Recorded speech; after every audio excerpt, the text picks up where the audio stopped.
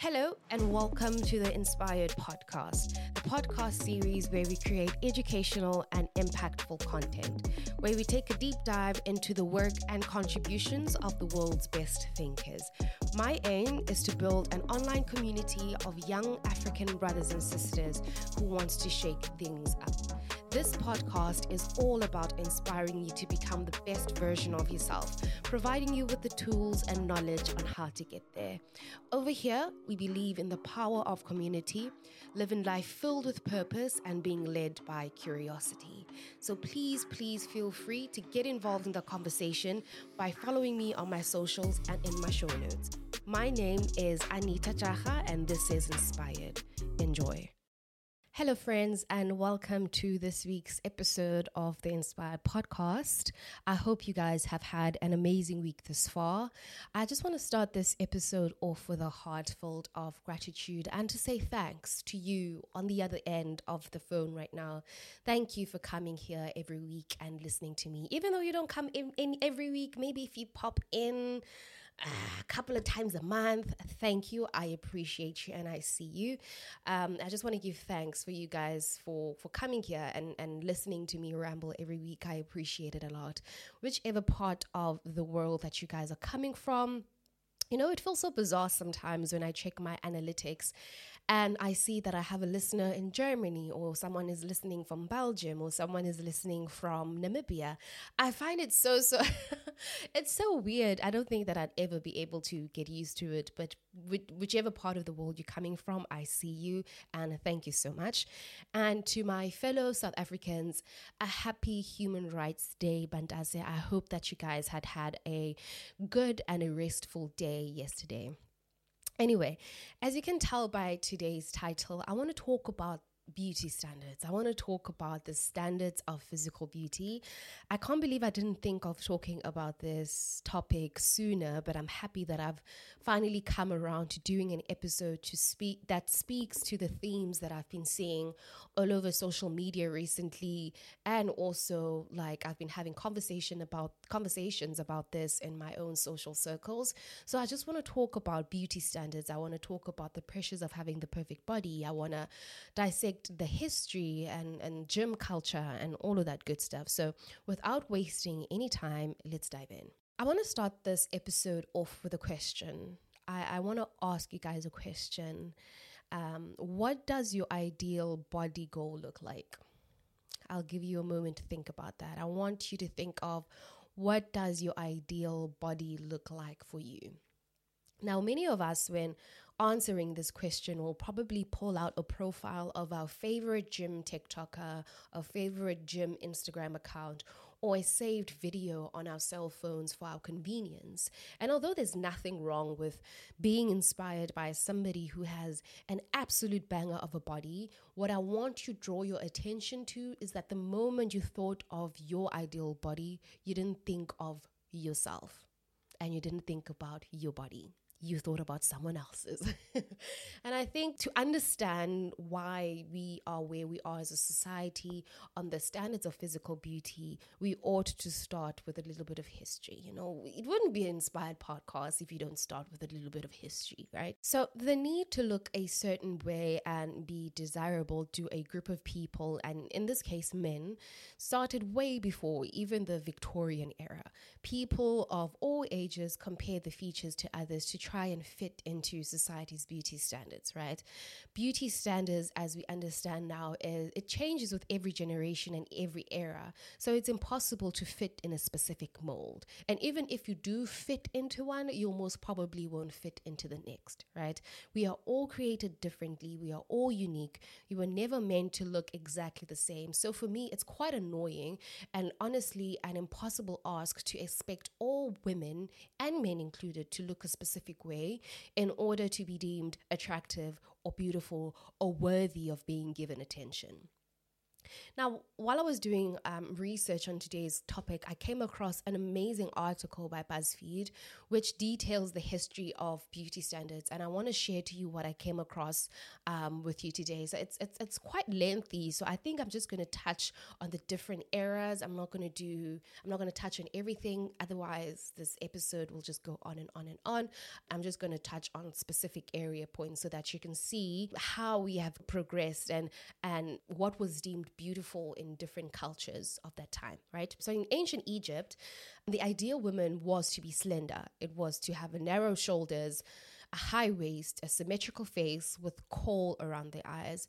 For those who don't know what kohl is a traditional eyeliner, if you will, right? That was deemed at that time the ideal woman. Moving along, the Han dynasty. So in the imperial dynasty of China, the ideal woman had to have large eyes, small feet, pale skin, and a slim waist. So already you can tell that there was a difference there, right? Ancient Greece. In ancient Greece, the ideal woman was plump, voluptuous, full-bodied with fair skin. Moving along to the Italian Renaissance. The Italian Renaissance was a patriarchal and a Catholic society. So a woman's value was linked to her relationship with men, meaning her husband, her brother, or God. So therefore, the ideal woman had to have full hips, a fupa honey, a fupa and fair skin. Now I'm going to skip quite a few eras in between and go straight into the Hollywood era, where the ideal woman had to have curves, large breasts, slim waist, and an hourglass figure. Then we entered the supermodel era.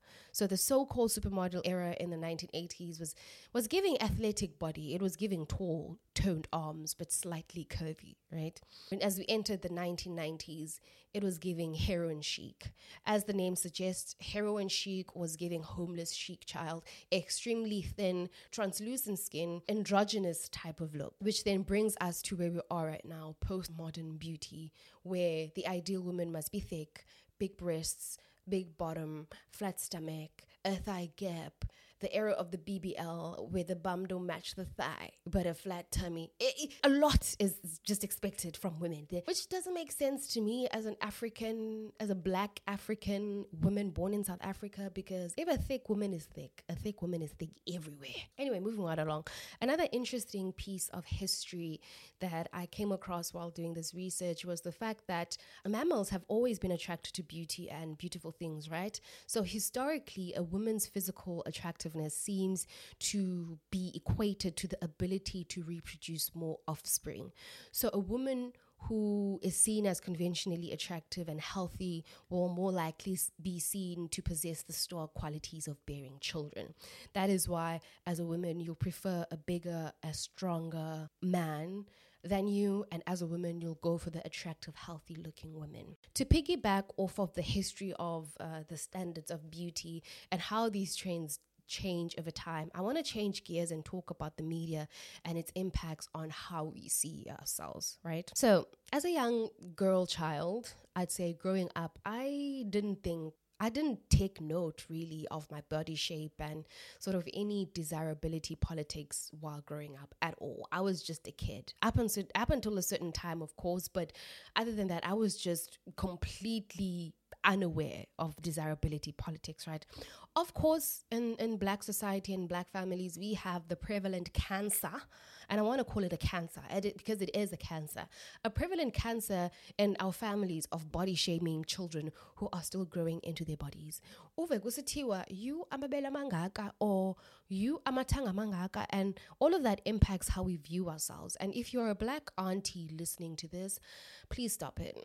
Please stop it. Just because you're unhappy with your body composition, Aichilondo inflict lifelong insecurities on your children or the children around you. Anyway, let me digress because that's not what I want to talk about. So, like I was saying, beauty standards is a construct, right? And it's a construct that changes all the time. A construct created by society and perpetuated by the media. So it is argued that one of the many reasons why beauty standards are perpetuated is for economic incentives. Now, economic incentives are financial rewards provided to people to alter consumption and production patterns in the economy. And the main purpose behind economic incentives is to influence human behavior to produce a desired result naturally. So, for example, like we see in the media, aging is something that is fought like a plague child. There's an idea that women should maintain childlike features, silky smooth skin with no wrinkles, because wrinkles are bad and wrinkles are not attractive. So that is purposefully put in place by the media. So products such as anti-aging creams, serums, all of those things are sort of guaranteed, or rather, actually, the beauty industry is guaranteed to continue selling more and more of these products. And then there's social media. I think the social media's biggest negative impact on beauty standards is the filters that we love to use so much, and photo editing using AR, that is augmented reality. I want you to think of when was the last time you created a video of any kind for your social media apps without selecting a filter? When was the last time? So, in my opinion, filters perpetuate this idea that we are not good enough as we are, because they erase imperfections more. So they morph your body into someone completely different than who you are. And as a cherry on top, they enhance, air quote on enhance, they enhance your face using Eurocentric features that, in my opinion, again, subconsciously supports and highlights white beauty. What this then subconsciously tells us is that beauty is having high cheekbones, arched eyebrows, fuller lips, big eyes, slim face, and a slim nose. And if you squint, you'd notice that it essentially erases many ethnic people's features. Black people, POC, all over the globe. And that is why I personally have stopped using filters on social media, because it creates a false sense of reality. And I don't want to be a part of embracing these ideals, especially in a world that already is not accepting of me for my skin color, and for the fact that I'm a woman, and for the fact that I'm a Black woman, and that. Okay, so let's talk about gym culture. I want to briefly touch on gym culture before we wrap this up. So gym culture, as I see it, is something that has evolved and changed for the better from its formative years, right? We've seen women embracing weight training and muscle building as much as men do, which was never a thing in the past, right? Which is a huge shift from the cardio craze of the 80s and the 90s, right? This is amazing. This is positive. I love to see it. But this positive and amazing thing sort of took a turn in recent years and became a bit toxic. I don't actually want to say in recent years, because diet culture has been problematic even in our mother's generation. But with the rise of influencers propping up as gym experts, it has been a tad bit problematic, and I want to address it. Now, I don't have a problem with people sharing their gym regimens online, their gym fits, their supplements that they are taking. My beef is with the restrictive eating that seems to be promoted online as wellness, right? Now, there are many reasons why people go to gym, and I think that we ought to consider all of them. Not everybody is there to be chiseled or gain muscle mass. Some people are just there to get in some movement at the end of the day after a full day of sitting at the office. For some people, it's therapy, so it's more so to benefit their mental health more than anything else. And for some, it is for building muscle. If you want to be Mr. and Mrs. Hulk, go ahead. That's perfect. Now, people are there for different reasons, right? Cool, no problem. What I hate seeing is fitness content that is very much, it's presented as a matter of factly, If you're not eating at a deficit, you're doing this whole gym thing wrong. If you're not taking 1 million supplements, you suck at this gym thing. If you're not waking up and doing a little cute green juice drink before your day starts in the morning, then you won't get enough greens for the day, which is, honestly, it's nonsense. Excuse my French, it's nonsense. There's a sea of unhelpful advice on what we should be doing and what we should be eating. And the reality is that obsessing over food will mentally drain you, and in the long run will mess up your relationship with food. There's no such thing as superfoods. Food is food, and too much of anything is bad for you. If you focus on eating a balanced diet, that ought to be enough. That ought to give you the results that you want. There's also a lot of, I'm not sure if you've noticed this, unrealistic standards surrounding building muscle and weightlifting in general. So you are telling me that you are forcing yourself to eat 8 eggs a day for what? In this cereal's economy, you're forcing yourself to eat unimaginable amounts of protein. Surely you're going to be nar of that protein after 2 weeks. And surely that is an unsustainable way of building muscle. No? You're bulking for what? Are you a bodybuilder? Let's talk about bulking, right? So from my knowledge, bulking and cutting is a technique used mostly by bodybuilders. And now, yes, there is a lot of people who want to build more muscle mass but become more leaner as well, who have adopted this technique from bodybuilders. But my dear, what is your gym goal?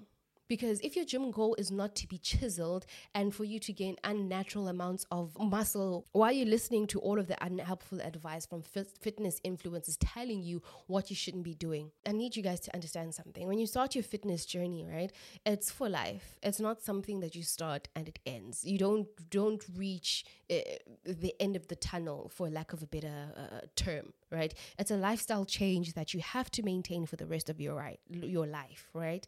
So your gym routine, your regimen shouldn't be something that's so strenuous that by the time you're 40, you're unable to keep up with it. You should be able to maintain it as you age. It's because you want to build a huge bum in 3 months. I don't know if that's possible or not, but that's completely up to you. Another thing that you have to remind yourself is your favorite gym influencers have probably built their body over a number of years. And let's not forget that genetics play a huge role in how your body responds to the food that you eat and the exercises that you do. This idea of restrictive eating is an idea of wellness that will lead you down a path of disordered eating. And the last thing that you want to do is for something as beautiful as taking care of your physical health, and investing in the body that works for you and making sure that you are feeding this engine with all of the nutrition that it needs. The last thing that you want to do is to catch an eating disorder from it.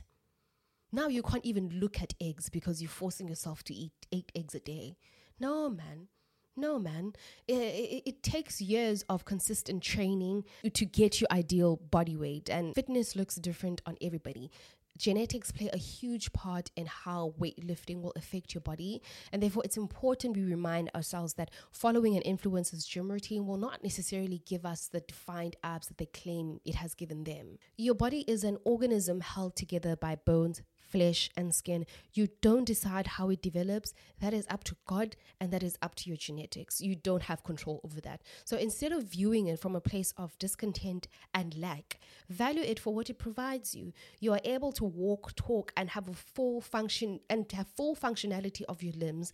I hate to say this, but there are people out there who would do anything to have a properly functioning body.